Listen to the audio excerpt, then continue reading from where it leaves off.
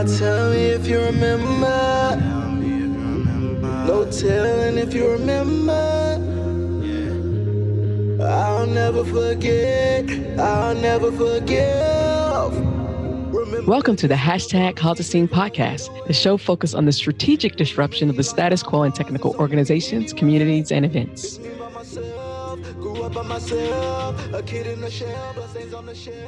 Hello, everyone, and welcome to today's episode of the hashtag Cause a Scene podcast. I'm a little nervous here because I am going to screw up this name, and I don't want to because I so admire the work that this young woman is doing. You can do it. I got it right. Chanda Prescott Weinstein. Yeah, Chanda Prescott Weinstein. I got her name, yes. So with that, I'm going to let her introduce herself before I freak out anymore. Hi, I'm Chanda Prescott Weinstein. I am an assistant professor of physics at the University of New Hampshire, and I also have a core faculty appointment in the University of New Hampshire Women's Studies program. I'm a theoretical cosmologist and particle physicist. So basically, I think about how the universe first got started, how space-time evolved, and how all of the particles inside of it evolved. And I am, I guess, an expert on dark matter. Wow, okay. So, as I always start this conversation, so just to let you, everyone know, I'm kind of fangirling here because I've been following you for so long because you speak at so many intersections that I find very interesting. So this conversation, you know me, guys, I don't know where this is going, but we're just going to take this ride. So let's begin as we always do. Could you tell me why is it important to cause a scene and how are you causing a scene? Why is it important to cause a scene? I think that that's how change happens, and it's clear that the world that we are in could be better than it currently is and needs to be better than it currently is for a lot of people, for pretty much all of humanity at this point, given the threat of global climate change and global warming. So I think that causing a scene is just getting it done, and that often it turns into a scene because there is resistance to people who are trying to get it done. The ways in which I am causing a scene, it's funny because obviously, like, I don't wake up in the morning and go, okay, how am I going to make trouble today? It just sort of seems that I end up doing things that other people think are troublesome and me causing a scene. When I was a teenager, and thinking about becoming a particle physicist, and I realized I wanted to do particle physics and cosmology when I was 10 years old. I wasn't thinking about, how I was going to need to change physics or anything like that. I kind of had sort of bought the multicultural myth that all that was needed was different people in the classroom, and then diversity and inclusion would just happen as long as people took an interest. I even kind of bought the idea that it was unusual for Black kids to be interested in science. And actually the data doesn't really bear that out at all. And so I thought, okay, I realize that I'm going to look a little bit different from my classmates in college, but it can't be that bad. And then it was really that bad. And at the same time, I was aware that there were a lot of not great things going on in the world. And so I kind of thought, those are things that I hope I will have a positive impact on by being a positive role model as a physicist. And the way that it's kind of worked out is that I've been causing a scene by making a lot of noise about sexism and racism and homophobia and transphobia and ableism in physics in particular, but also just generally as a social problem and realizing that those things go together. It's so funny because I definitely did not want to be on this path. I did not wake up one day and say, hey, I'm going to cause a scene. No, that's just, as Black women, that's just not something most people just don't sign up for it. It just becomes something that just in our everyday existence, if we show up in spaces that we quote unquote shouldn't be in, we're just causing scenes just by our very presence there. And then you find, and I didn't have the language to what the hell is going on here? Something's not right here. Something's kind of funky. What is going on here? And then as I gained the experience and the language, it was wait a fucking minute. This is not, no, this is not happening. And so it becomes where people think you're causing a scene. It's for me, it is just how I've just learned to, I have to show up in the space in this way, or I'll be disrespected, I'll be marginalized, all these things. I can't show up and want to be heard and be included if I don't say something. I definitely think that was sort of, I mean, what you said exactly, like, this isn't the path that I plan to take. And I have a lot of complicated feelings about that, actually, which, like, I look at my white male colleagues who are of my generation, and they get to, like, just be a physicist. And it's, like, not some big story about their identity, and their identity isn't like some big story when they're in the classroom or when they're in the lab. Even, like, I was talking to a white woman who's a little bit more senior to me yesterday about, like, some racist incident that happened to me recently in a physics setting. And I was like, that just wouldn't have happened to me if I was white. And she was like, that's totally true. That just wouldn't have happened to you if you were white. And realizing that, like, I just want to be a physicist, but, like, in order to be a physicist, I feel like I need to have these conversations. And it does feel a little bit like a form of coercion. Like, being a physicist for me as a Black woman means being a person who talks about racism and sexism, even though I would really, like, rather just be a physicist. Yeah. I mean, even, like, little things. So I'm a particle physicist. And so this, I look at particle physics textbooks, and in particular, there's, like, an area of particle physics called quantum chromodynamics, which sounds really cool. Okay, so I'm going to geek out a little bit here, because I know a bit about quantum physics. Yeah. And I know about, I know about waves, and when you see things, they're different than when you're not observing. So I do understand that kind of. So quantum chromodynamics, so we have something called the Standard Model of Particle Physics, which is basically our big picture of what are all of the most fundamental basic particles that exist, and how do they operate together and interact with each other. And so one corner of the Standard Model is called quantum chromodynamics. And this basically, if you've heard of the quark ever, which I think people have heard of quarks, right? So protons and neutrons, which you might have heard about in your chemistry class, those are made out of quarks. So they're not fundamental particles. They can be broken down into smaller particles. And so this area of physics is called quantum chromodynamics. And it's called that because in the 60s, when they were trying to name the various properties of quarks, they came up with something called color charge. And they decided to use colors to describe it, even though there was no requirement that color should be used to describe it. And so as a result, you read in books and, like, articles all the time, the phrase colored physics. Ooh. Right. And it's just totally one of those things that's like, yeah, if there had been a Black person in the room, particularly in the 1960s, ain't nobody's calling that colored physics. Like, that's just like not. Yeah, that's not going to be a thing. We're going to fight about that one. Well, and it gets even more wild, because the reason that they're using colors is that it's a way of remembering how things add up inside of the particles, so that the answer has to be white at the end. And so you add red, blue, and green to get white. And you add red, blue, and green to get white in one calculation. And in another calculation, you add red and the opposite of red to get neutral, which is also white. It's like totally like. And so it's so interesting, because I constantly in bold letters in all caps tweet out or highlight things, and I put in all caps, this is what white supremacy looks like. Because everyone thinks it's Ku Klux Klan, it's Nazis. They don't see the little bitty things in our everyday lives that communicate white supremacy. And that right there, the people who came up with that would argue to out of breath that is not what that is, but that is exactly what it is, because it continues the propagation of the narrative that white is always good, it's pure, and it's neutral. White is neutral. I mean, it's actually kind of like, I guess I would get in trouble for saying this, but whatever. It's, like, stupid, because in one of the calculations, sure, like you can argue that the all of the colors together is white, whatever. But in another one, you're basically getting neutral, which is like transparent, like there is no color.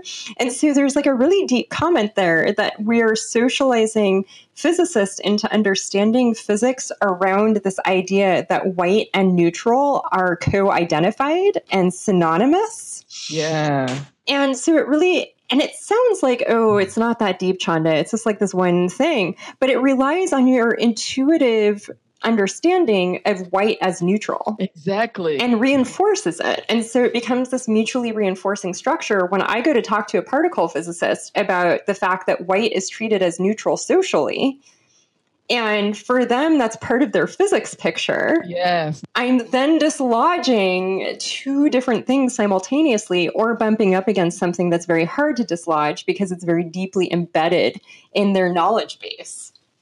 And what you just said just hit for something for me, because another thing that I speak about often is tech is not neutral, and that's where that's it's. So when you're talking about, it's always these things, and then where the tech is not neutral part is because there are white people who are creating these things, and people of color, marginalized, are telling you these things are harming us. But we pass that narrative so much into the wider community that tech is neutral, and also that we know what's best for you and trust us. So do not question us. And it speaks to, and so I'm breaking this down for everyone who's listening, so that you can see that when Kim is, I'm not nuts when I'm telling you, when I'm trying to connect the dots to all the different things and the different disciplines and the different things that we face every day that says that white is what Chandra just said. White is either white is good and anti-blackness is bad. Blackness is bad. But it's also that area that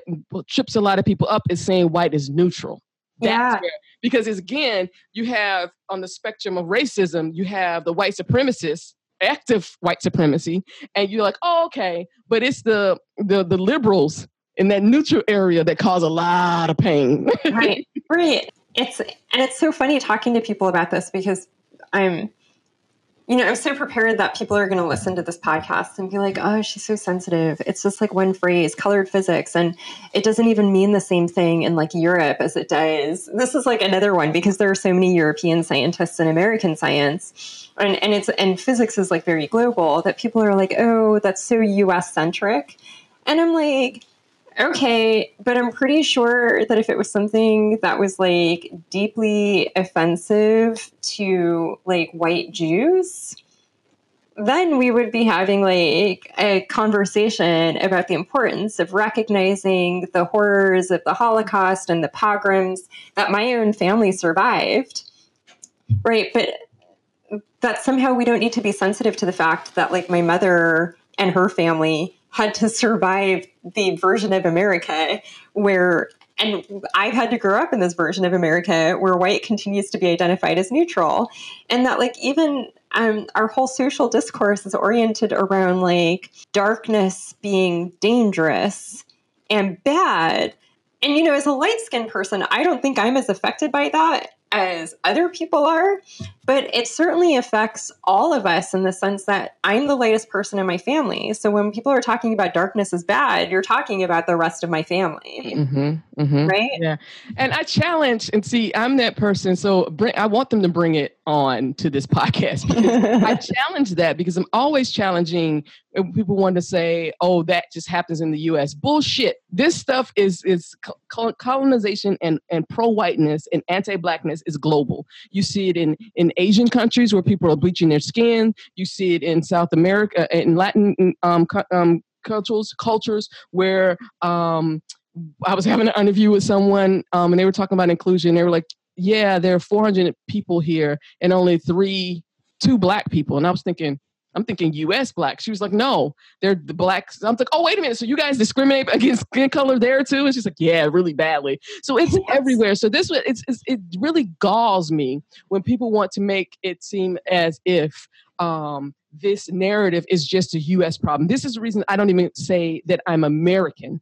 I am a U.S. citizen because the United States is a part of the Americas. There's a North, Central, and South America. And it also propagates that whole myth that we are better, but then it enables other Western socialized white cultures to distance themselves from it, us, as if we're bad and they're not tainted by the same narrative, and that's just not true. And I'm so happy you brought this up because I really want to have this conversation about white Jews.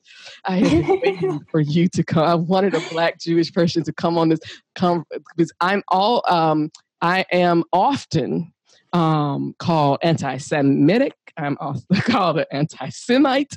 I am often because I refuse to have a conversation about the equivalence of the Holocaust and slavery, and I have refused to have a conversation that says that first of all, both were genocides.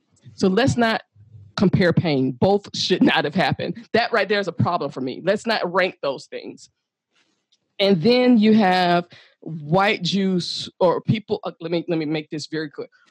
Jewish individuals who are white passing and actively pass as white. I would say they're white Jews. I actually think this is a really important point. Okay. They are white Jews. And so I'm going to let you say that because that's your culture, because I don't like to speak when I'm not. But what I do tell them is, what I can say as a Black woman is we don't go around asking you what you are. When you come outside the house, you look like a white person to me. And then there's a certain way I feel I need to act. I don't sit back and say, are you Jewish or you're Italian or you're white? And if you self-identify, I don't know the difference.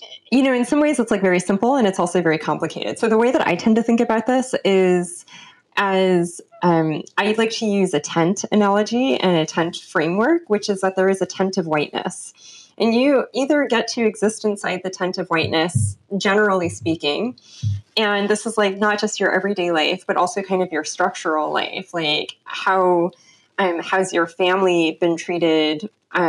Like let's say you go to the bank to get a loan for a mortgage or anything, right? And then also, how do you get treated when you're walking down the street, or how do you get treated when you go into stores? And there can be some flexibility on this point, right? Because like sometimes people think that curly hair means something that it doesn't mean, or like whatever. White Jews exist within the tent of whiteness. I don't think they live in the center of it, right? Like I think that in the United States, white Anglo-Saxon Protestants, WASPs, live in the center of the tent of whiteness. And I do think that Jews are often at risk. All Jews are often at risk of like being kicked out of it, those who were ever inside of it. But I think that there's like a level of assimilation that people do engage in order to become white in the United States. Like Irish people were not always considered white in the United States, but they are white now. Italian people weren't always considered white, but they are white now. And I think that like people like to make this more complicated by saying, oh, well, my grandfather wasn't white. So my grandfather was born in Brooklyn in 1917 to two Ashkenazi Jews. So Ashkenazim are an ethnic Jewish group that are from Western and Eastern and Northern Europe. Pardon me. And when he was born, he was not white. When he died in 1988, he was a white man. He was a working class white man who definitely he had state health insurance, and they didn't catch the cancer soon enough, and that's one of the reasons he died when he did. So that's not to say that there weren't other things that, like, he was a machine worker, factory worker his entire life. So it's not like he had some like wonderful life just because he was white, but he became white. And I think that that's okay to say. People are very, very sensitive about that. And so I guess the other comment I would make about that is that when white Jews claim that they are not white, it is really damaging for Jews who are actually people of color. And I don't just mean people like me who have one Black parent and as well as a white Jewish parent, but there are also Black people who are Jewish who have two Black parents, who are very dark-skinned, who are not light-skinned, who have type 4 hair, not type 3 hair. Those people also exist. It's not just about light-skinned Ashkenazi Black Jews like me. So I think that that's part of the conversation. And then I think one other thing that I'll add is that sometimes people who are not Ashkenazi, people who are Sephardi or Mizrahi, so people who are whose families originate in like Spain and Italy and Northern Africa and the Middle East. Particularly the people who are like whose families are from Spain and Italy will say, oh, but I'm Sephardi and Sephardi people are marginalized in synagogues. And because they're marginalized in synagogues, it's like being a person of color. And I'm like, look, if you think that being marginalized in a synagogue is like being like a Black person walking down the street, you really do not understand racism. And the marginalization in our synagogues is real. Ashkenazi centrism is real. But it's also the case that when I walk into a temple, and this has happened at the synagogue where I am a member, people assume that I'm not Ashkenazi because I'm a person of color. So I don't even benefit from that centrism in some ways, even though the cultural context, the dominant cultural context is one that's familiar for me. So I think that like white Jews are really distracting us from a needed conversation about whiteness. Exactly, because that's the part that gets me. I see all this distraction inside these communities, and it is like we get there together or not at all. And it really infuriates me when this happens, because it's like, okay, I understand oppression. Let people say, let's not do the oppression Olympics. Yet, as a Black woman, I realize that I have more privilege and am not as marginalized as Black trans women. And so I give them space. I would never say I have that experience. And it's like, I don't understand how people can't see that these are not gray and black and white issues. These are who is the most marginalized in these communities. And those are the individuals who we should be making sure they're protected. So, and the fact that you're saying that even in your own synagogues that people are marginalized, it saddens me.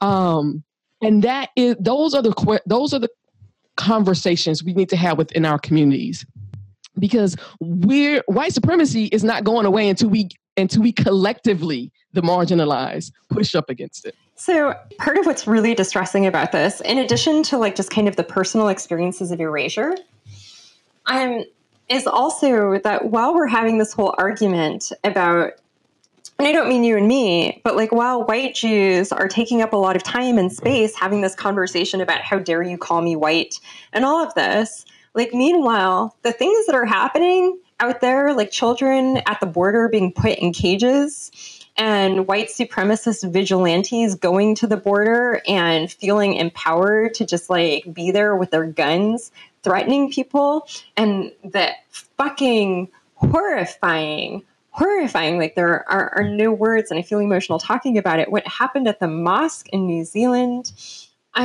that's happening. And then you have like these white people running around being like, I'm not white, you've hurt my feelings. Yes. Yes. It's like, oh my God. We need to confront white supremacy. Yes. We need to confront white supremacy. Not your white tears. Doing? Not your white tears. Well, that's exactly it. And the fact that you can fall into white tears tells me everything I need to know. Right. I actually think that this is like a really key piece of it. And it's something that like, actually came up in a Twitter argument that I got into with a white Jewish writer that I actually normally respect and agree with, and who I think has even done some really good writing about white Jewishness and Jewish investment in whiteness. That I was like, look, the obsession with Representative Ilhan Omar's comments and calling them anti-Semitic, just because like, look, it's like, it's a fucking, like, if you don't know Biggie Smalls, like, that's your problem.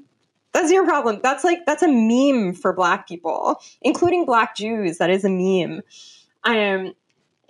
It's all about the Benjamins. It's not because Benjamin's a common Jewish name. Like, I couldn't believe the people who thought that that's why she had said it. It was like, no, that's just a thing that we say. As I was like, look, it's a form of white fragility to think that every little thing is about you, and that like we couldn't have another like cultural context for these words, and that as a community on which the Americas, and in the broad sense that you've used it, has built its wealth and has been made out of alongside with Indigenous people, we have a right to say it. We're claiming that word now. We're claiming that phrase, and it means what we tell you it means because we have the power to do that. When white culture appropriates everything we have anyway and makes it like as if they created it. So you not only take from us, but when we use what we created, it becomes offensive to you. It's like we not only take it, but now we need permission to use it. And the funny thing is that like I should say that I'm inclined to be concerned with and sensitive to people's feelings of being targeted with anti-Semitism. My first experience with anti-Semitism was at the hands of fellow Black students when I was in college. I was really caught off guard by it, and I've actually since talked to a friend of mine who's also Black, who's not from New York. And he was like, when I moved from the South up to New York, I was like, what are these folks on about? They keep talking about the Jews, this and that. I think that sometimes there's a particular dynamic and discourse about Jewish people among some Black people in New York and generally in the North, like Chicago, New York, areas that we would consider the North, that people tend to think is national, but it's not how the conversation looks in other parts of the country. And so they were talking about like the Jews and how like the Jewish landlords charge these really extortionist rents. And I was sitting there and I was like, you mean white people? And so actually the other piece of it is that when you identify Jewishness with whiteness, then it becomes that much harder to talk about things that are happening because of the structure of whiteness and how that empowers certain people at the expense of other people. And the wild thing about this is that James Baldwin wrote a beautiful essay about this in 1967 in the New York Times. Anybody can look it up. It's still free online. It won't count against your monthly article count or whatever, where he said, and I can't remember exactly what the title is, but it's something like Negroes are anti-Semitic because they're anti-white. And basically the point that he makes in the article is that the problem isn't Jewishness or Jews. The problem is when Jews start to act like and live as and be a part of the power of whiteness and therefore get the power to move the levers of white supremacy in their favor. Everyone in the hashtag Cause a Scene community shares the same common beliefs based on a set of 4 specific guiding principles. 1, tech is not neutral, nor is it apolitical. 2, intention without strategy is chaos. 3, lack of inclusion is a risk and increasingly a crisis management issue. And lastly, but most importantly, 4, we must prioritize the most vulnerable. To find out more about the guiding principles and adding them to your Twitter profile banner, please visit #CauseAScene.com. Of white supremacy in their favor. And so I think everybody on both sides of the conversation needs to remember that has nothing to do with them being Jewish. Their problem is that the Jews that they were talking about were acting like white people because they were white. And I actually think that this is a deeply embedded Christian dynamic, which is that white Christians had a lot of anti-Semitic ideas that I do think get transferred in Black churches sometimes. And this identification of Jewishness with whiteness then becomes this thing where people can't tell the difference. And I do think there is an underlying anti-Jewish sentiment there, but I don't think Black people came up with it. And just being, I'm from the South. And for us, I didn't even understand that there was a Jewish thing until I became older. To me, there were white people and there were Black people. I had no idea about this Jewish, that Jew was a thing. I didn't even know what Jew was. I mean, literally had a mentor who I didn't even know he was Jewish until we started following each other on Facebook and he was celebrating a holiday. I was like, well, didn't know that. So this is where I'm coming from, is that white Jews, I'll use that term in this conversation, need to understand that in other parts of people's experiences, it's again, a Jewish person for me growing up was no different than a white Italian person or a white Irish person. They were just white people who treated me like shit. And I didn't, no one differentiated them between them. They had their oppression. I didn't know about it. I just knew that we need to be careful around all white people. That's the narrative I was told for my own safety. And if you see it through that, it's not that that's a personal thing. That's just my reality. And now that I know better, but I'm going to tell, and I've never said this, and I'm going to say this publicly here. I'm going to say this publicly here because I'm like, fuck it, let's do this. The most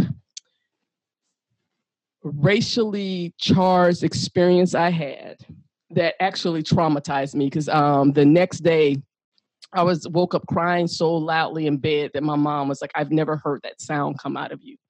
Was at the time I was in my early 20s, and I was in Chicago, and I was doing youth work, and I was, which is, working with young people in school, after school time, summer camp, that kind of thing. And I was training adults who work with young people in that time. And so is it the Anti-Defamation League? Yes, it was right. Yeah, it's in Chicago. They have these trainings that they were going through high school or schools with. And so I was going through the training. And that was the first time I've ever seen the line activity where you start at one place and by the time you end, that privilege thing, that was traumatizing. There were several. People should do that. there were several activities they did that was traumatizing. So I could say there were like 40 people in that group, and there were 3 Black people in the whole group. Everybody else was Jewish or white. By the end of that day, we were so everybody's telling their stories. They're bringing up stuff for me again. I'm a Black kid from Atlanta, so you're triggering all kinds of things for me. They not only would not allow us the space to process that, but told us that it was inappropriate at that point to process the trauma that we were experiencing based on that. And I just walked away feeling like shredded on the inside. But immediately next day, I knew I need to go to counseling, because that had really just fucked up something in me.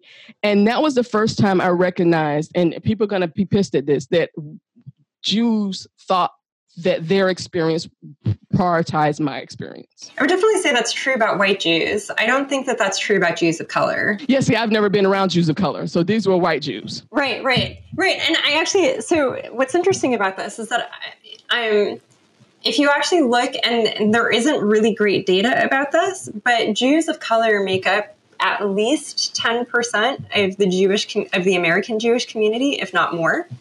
But we are very invisible in national discourse about who is a Jew and what does a Jew look like. And it's sort of interesting, right? So like famous examples, I mean, everybody, I guess, kind of knows like, Lenny Kravitz, for example, is like a really famous Jew, or Lisa Bonet. Yeah, Lisa Bonet is, and the fact that the 2 Black Jews had a little Black Jew together is like very exciting for everyone. And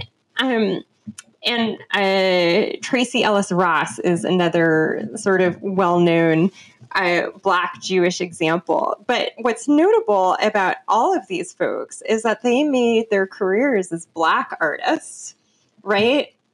Like on Black television shows, making Black music. And Lenny Kravitz is like, he's kind of the one Black rock musician who was able to break through. Like when I was in high school, you could actually hear Lenny Kravitz on K-Rock, which like infamously wouldn't play Black people. But even he, I think, got pretty pigeonholed, and it was more of a struggle for him to break through because he was Black. And it was like, oh, but is it like really rock music if it's a Black dude doing it? Which like, you can think about like Mos Def, like Elvis Presley ain't got no soul. Chuck Berry is rock and roll, right? But that, of course, gets flipped on us.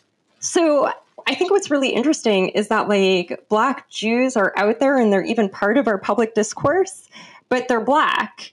they're not Jewish in the public discourse, and like in a very serious way. And I remember Rebecca Walker, Alice Walker's daughter, Rebecca Leventhal Walker, when I was like maybe a junior or senior in college, like in 2002 or 2003, she published her memoir, Black, White, and Jewish.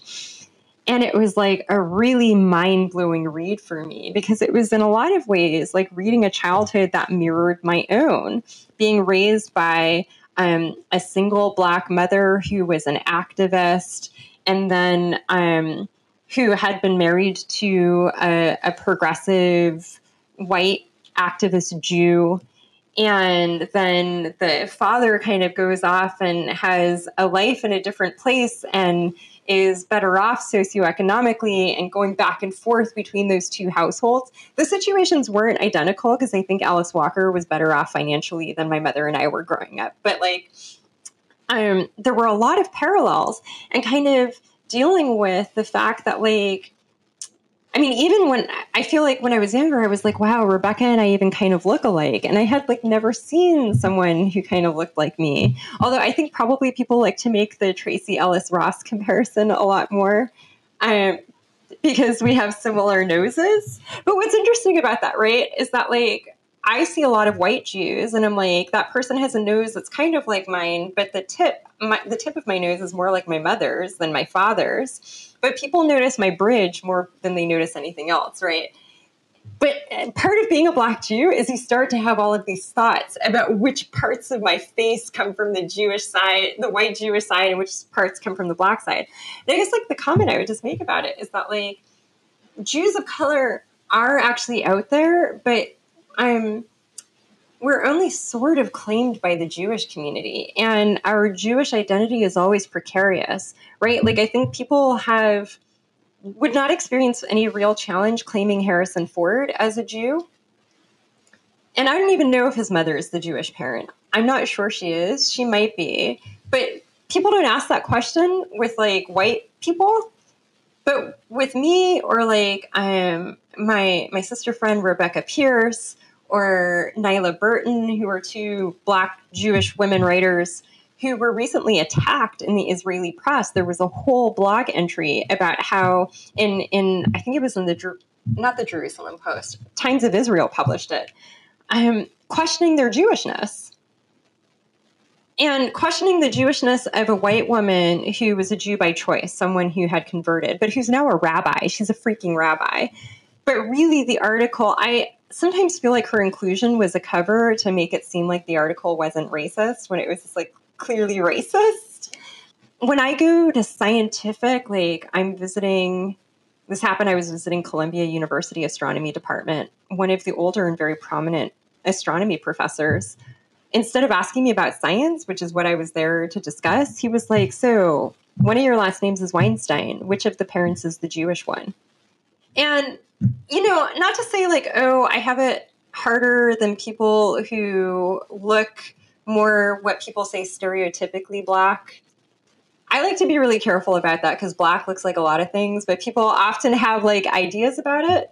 But that's something that uniquely happens to me. The chair of the Harvard Astronomy Department gave me a Hebrew test once. He was supposed to be talking science with me, but he was like, he asked which parent was Jewish, whether I was really a member of a synagogue, which synagogue, where was it. Why does that matter? Would you go to your Christian and ask exactly? No. All of that. And there's a specific targeting there that also specifically happens to people who are critical of Israel. Whew. But it's definitely a warning, which is that if you are a Jew of color and you somehow cause a scene that white Jews are not on board with, you are no longer a member of the tribe. Yeah.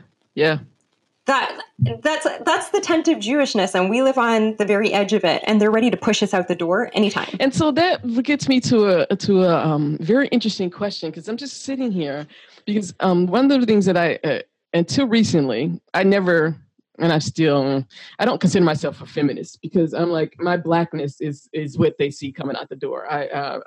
Gender I can deal with. I've dealt with that. It's me being safe as a Black woman. So for me, I prioritize my Blackness. How do you, knowing that you're at this really precarious intersection and at the shit, are you even at the door of the tent? How do you manage? Because you're two marginalizations. Well, I'm not even going to talk about being a woman, which is a third one. Yeah. I'm not even going to talk about that. But because God, no, I am going to talk about that because you're a person in STEM, a woman, a Black woman, a Jewish woman in STEM, which is already you're a professor. You're in this field that I'm sure that does not have many people that look like you, period.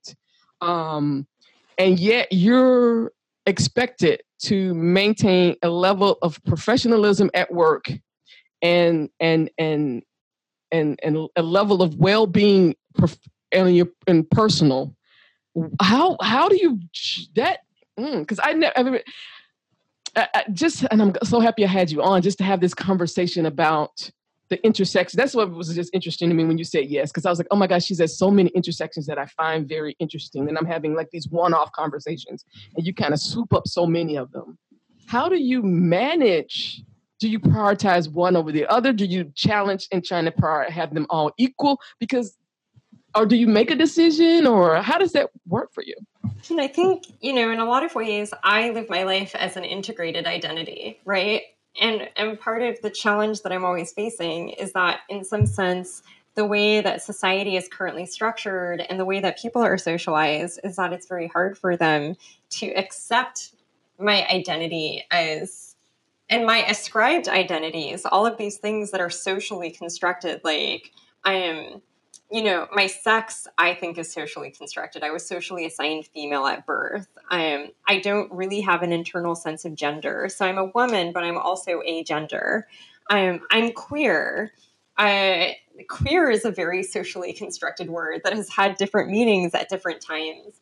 And I, as much as possible, am trying to experience these things as like I'm an integrated single person. And integrating those things and becoming and feeling whole about it has certainly been a struggle. Like, even because we're socialized to believe that we're heterosexual, basically from birth onward, that like it becomes a process of excavation and realizing, like, I remember when I first like had the realization that I was actually not just attracted to men, or maybe was more attracted to women, which I think is probably where I fall on the spectrum. That I said to like my high school best friend, I was like, yo, didn't you fantasize about women in high school too? And she was like, no. And it was cool. Like, she wasn't upset about it or anything. It was just like a conversation that we had never had, because I had like never consciously thought, like, why is my bedroom covered in pictures of Christy Turlington? And how come none of my friends have pictures of Christy Turlington everywhere? Which, by the way, like, Christy Turlington, if you're listening, I still really want to meet you. So I think that there's that element of that. And then there's really, I think, one of the biggest struggles that I have, and I even have difficulty in figuring out how to talk about it, because I think that our current environment is hostile to nuance. And I understand some of the hostility. People are in a lot of pain, and that makes it hard to focus on details. And it makes it hard to focus on other people's details that maybe don't feel relevant to you. I get that at like kind of a gut level. That I am constantly arguing for my right to be in the places among the communities that I claim and that I most strongly identify with. And I understand. So in the case, for example, like I think that there's been like an increase in chatter on Twitter about me not really being Black. And I understand to some extent. And from London or something, right? Yeah, apparently I'm also from London. I mean, okay. It's true that like I spent part of my childhood there, but I was born in the house my mom lives in, and all of my friends from high school can tell you we were definitely from LA. And I think people listening to this can hear that in my accent as well. Just a little bit. There's a lot of Los Angeles in my accent.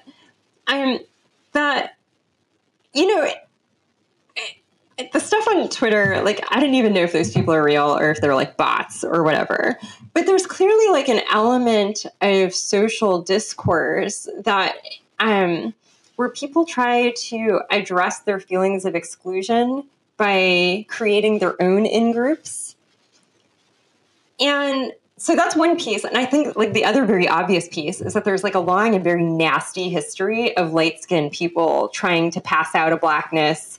There's a whole narrative about people saying, I'm not black, I'm biracial, and like thinking that that's like magically different. And I think that for me, like, I find that painful. I'm like, look, this is my community, this is my fam. Like, I don't want to be dealing with having this conversation. I don't want to be fighting with you about this while we have to go out and fight white supremacy.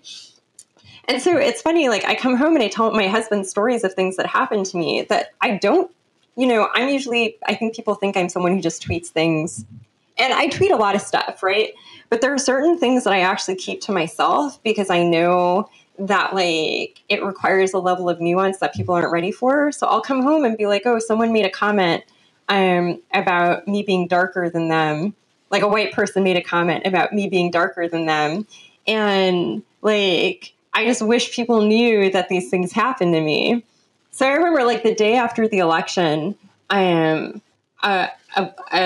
woman that I would consider to be a friend, a Black woman who is dark skin, like I think by anybody's standards people would call her dark skin, called me and said, what if you just didn't tell people that you were Black? Maybe you wouldn't experience racism anymore.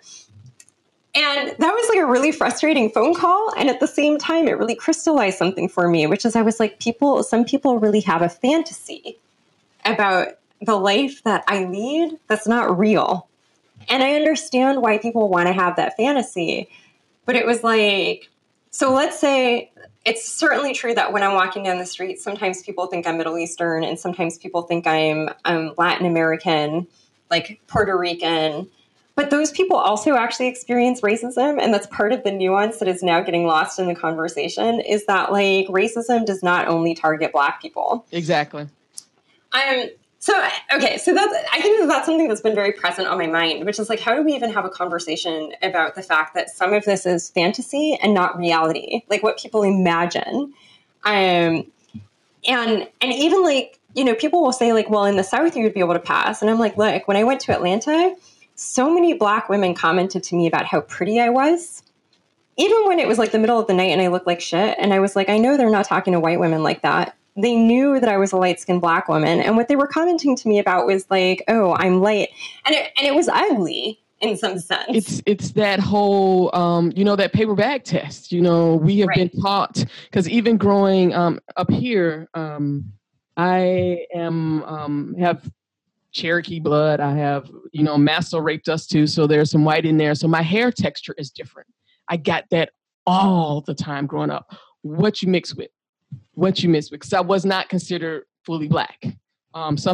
There's something about, your hair, you got good hair. No, to me, and I get it now, but it's like any hair that you can do whatever the fact that you have hair on your head. But I get it now because I remember my cousins would tell me that I would, my grandmother would be straightening their hair and I'd be sitting there laughing at them because I didn't have to get my hair straightened. So there's a lot of internalized anti-Blackness and white supremacy in our communities that we are not talking about at all and is causing harm to other people. Well, part of what's interesting to me about that is that when I say, as a result of all of this, I've been thinking a lot about how is Black constructed? What is Black in the future? Who are the people that we call Black? And I think that there is a certain strain of thought that orients definitions of Blackness around who people think the police will shoot. Mm-hmm. And part of what's interesting about that is actually that per capita, Native Americans are the most likely group to be murdered by the police in the United States. It's not actually African Americans. Or people of African descent. Well, let's just be honest. Native American and indigenous groups have completely erased. Yeah, the narrative that I think that the United States. That's definitely part of it. But I think that this definition of orienting towards the police is clearly about pain and about violence. Mm-hmm. I grew up in a Mexican immigrant Mexican American neighborhood where we knew all kinds of crap with the police. Like, police violence was not something that happened over in the Black neighborhood. It happened in our neighborhood too. Mm-hmm. Right. And so this sort of orientation of this is a unique dynamic, I think sort of ignores kind of the larger issue in some sense. It ignores the connection that if we saw the similarities, we would. It's the same thing, and I can't wait to have this gentleman on the and I don't have the book in front of me about poor white people. We have so many poor people, period, have so many similarities that if they did not dissect or segregate themselves into these groups, they would be a force to be reckoned with. It become, but okay, I'm just gonna let's think about sociology here. Girls in middle school are just like the worst. That's just when we start clicking and we start finding out little groups. And I want to bring this back to science, because this is a thing that kind of ticks me off when people want to say, girls just drop off in middle school. Well, that's not necessarily true. Are you looking at a whole picture? Are you looking at the girls groups who find science or STEM engaging or fun or cool? They're not dropping off. They're going straight through high school and going to college into these things.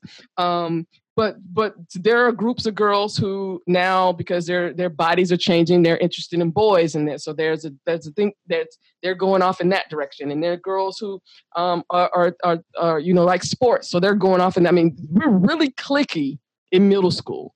And I said that to say, just with what we were just talking, it's like these groups, they're all middle school girls. They all are defined as middle school girls, but they just go off into these different things. And if we could, and this is why I think coding, and people can disagree with me, should be a required second language. They don't have to learn how to, I'm not saying everybody needs to be a programmer, but there's a language there that they need to understand moving forward. Just like the periodic table and all kinds of other things that they're missing out on. If we could have, so let me extrapolate that and say in these conversations that we're having, if white Jews could see and understand that the marginalization they're putting on Jews of color does not help the group as a whole and is actually causing pain, then you won't. It's like, I don't know why we do that though. It just seems like just natural. we just do that. I guess I think like partly I want to step back and really say that one of the reasons that like these fantasies happen and that we're even like that this conversation about the police does happen is that it's clear that skin color matters and it matters intensely. Yes. And there's, obviously lots of data to back that up. And it's interesting bringing up the middle school example because dark-skinned girls, particularly at that age, are treated worse than lighter-skinned Black girls, right? Even within, that's a real phenomenon. And that's a phenomenon that lasts for life. Like there are studies that show that white people think that lighter-skinned Black people are smarter than darker-skinned Black people. Mm-hmm. They're all of that stuff is really real. And so I think that part of the challenge before us is figuring out how do we have a conversation about this fact that stuff is really real, but that kicking people out of the community is not a redress. It will not resolve the problem. And it's only exacerbating the problem. And in some sense, I think we fight amongst each other while the white supremacists are laughing all the way to the bank in some sense.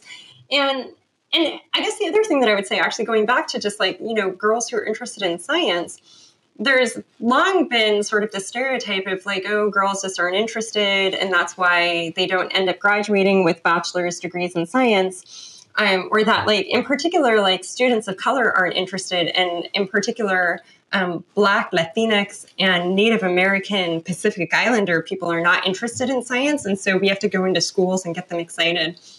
But actually, data shows that the problem isn't at the K through 12 level. It's when those students get to college that things go wrong in the classroom and at the college level that somehow they get weeded out, they get discouraged, they leave. And so it's kind of interesting that sometimes I think that university professors and college professors like to blame K through 12 teachers for everything that's not working right in higher education. And that's one of the things that we just say, like, oh, the teachers at the K through 12 level aren't doing a good enough job. And I'm sure they could be doing a better job. It's clear that the racism in K through 12 education is extreme, especially I think it's most impactful for darker skinned students and also for Indigenous students. But it is also the case that a lot of those students are getting out of the K through 12 system excited about STEM, and then universities and colleges are wholly unprepared to support them in that excitement and interest and support them in sustaining it. And you asked me about this and then we kind of got on a tangent, but I will say that as someone who is Jewish and also Black in the scientific community, I have occasionally benefited from being Jewish, even though it has also presented me with problems with white Jews asking questions about my identity, that there were a couple of times when I was able to bond with white Jews over Jewish stuff in a way that other Black people couldn't. Mm-hmm. And I don't think that Black and white Christians bond in physics in the same way.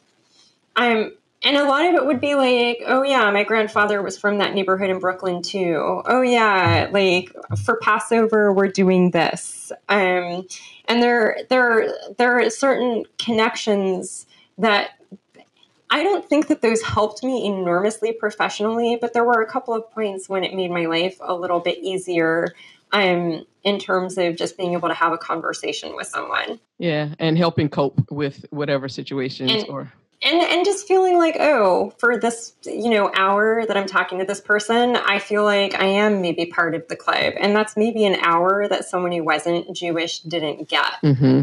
But someone who wasn't Jewish but was Black. Oh, this is I knew this was going to be a great conversation. And as we wrap up, is there anything you'd like to leave us with?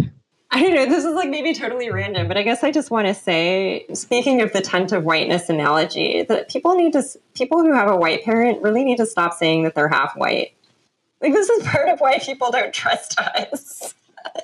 So I think that's actually, I know that seems like a weird thing to kind of leave people with, but I think as we're talking about having a whole identity and how do you kind of cope with being chopped up, say you're Black and Ashkenazi Jewish, say you're Black and German American, say that you're Black and Irish American.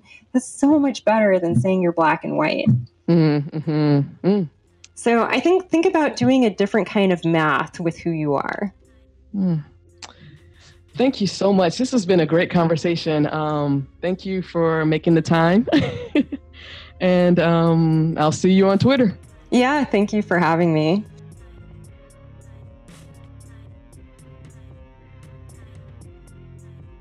Thank you for listening to this week's episode of the Cause a Scene podcast. And I'd like to thank all our current sponsors of the podcast and the Cause a Scene movement.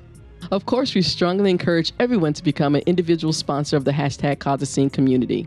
Just visit the website at #causeascene.com to sign up today. On behalf of everyone here at Cause a Scene, we'd like to thank you again for listening to today's show and have a wonderful day.